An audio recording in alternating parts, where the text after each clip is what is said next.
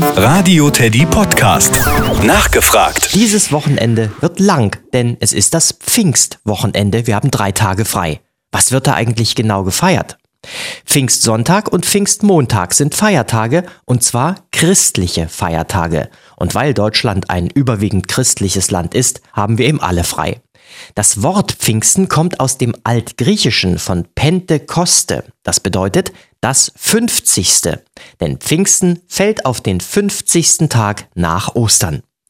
Nachdem Jesus Christus zu Ostern wieder auferstanden war, kam 50 Tage später der Heilige Geist auf die Erde.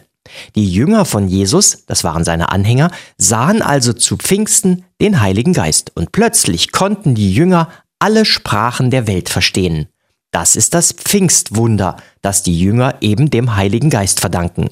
Und weil sie auf einmal alle Menschen auf der ganzen Welt verstehen konnten und mit ihnen sprechen, konnten die Jünger auch allen Menschen die Worte von Gott und Jesus weitererzählen. Man sagt, sie verbreiteten die Botschaft Gottes.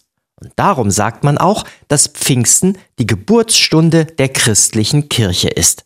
Denn die Kirche sieht ja ihre Aufgabe darin, die Botschaft Gottes zu verbreiten.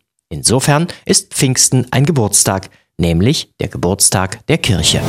Das Nachgefragt im Radio Teddy Podcast.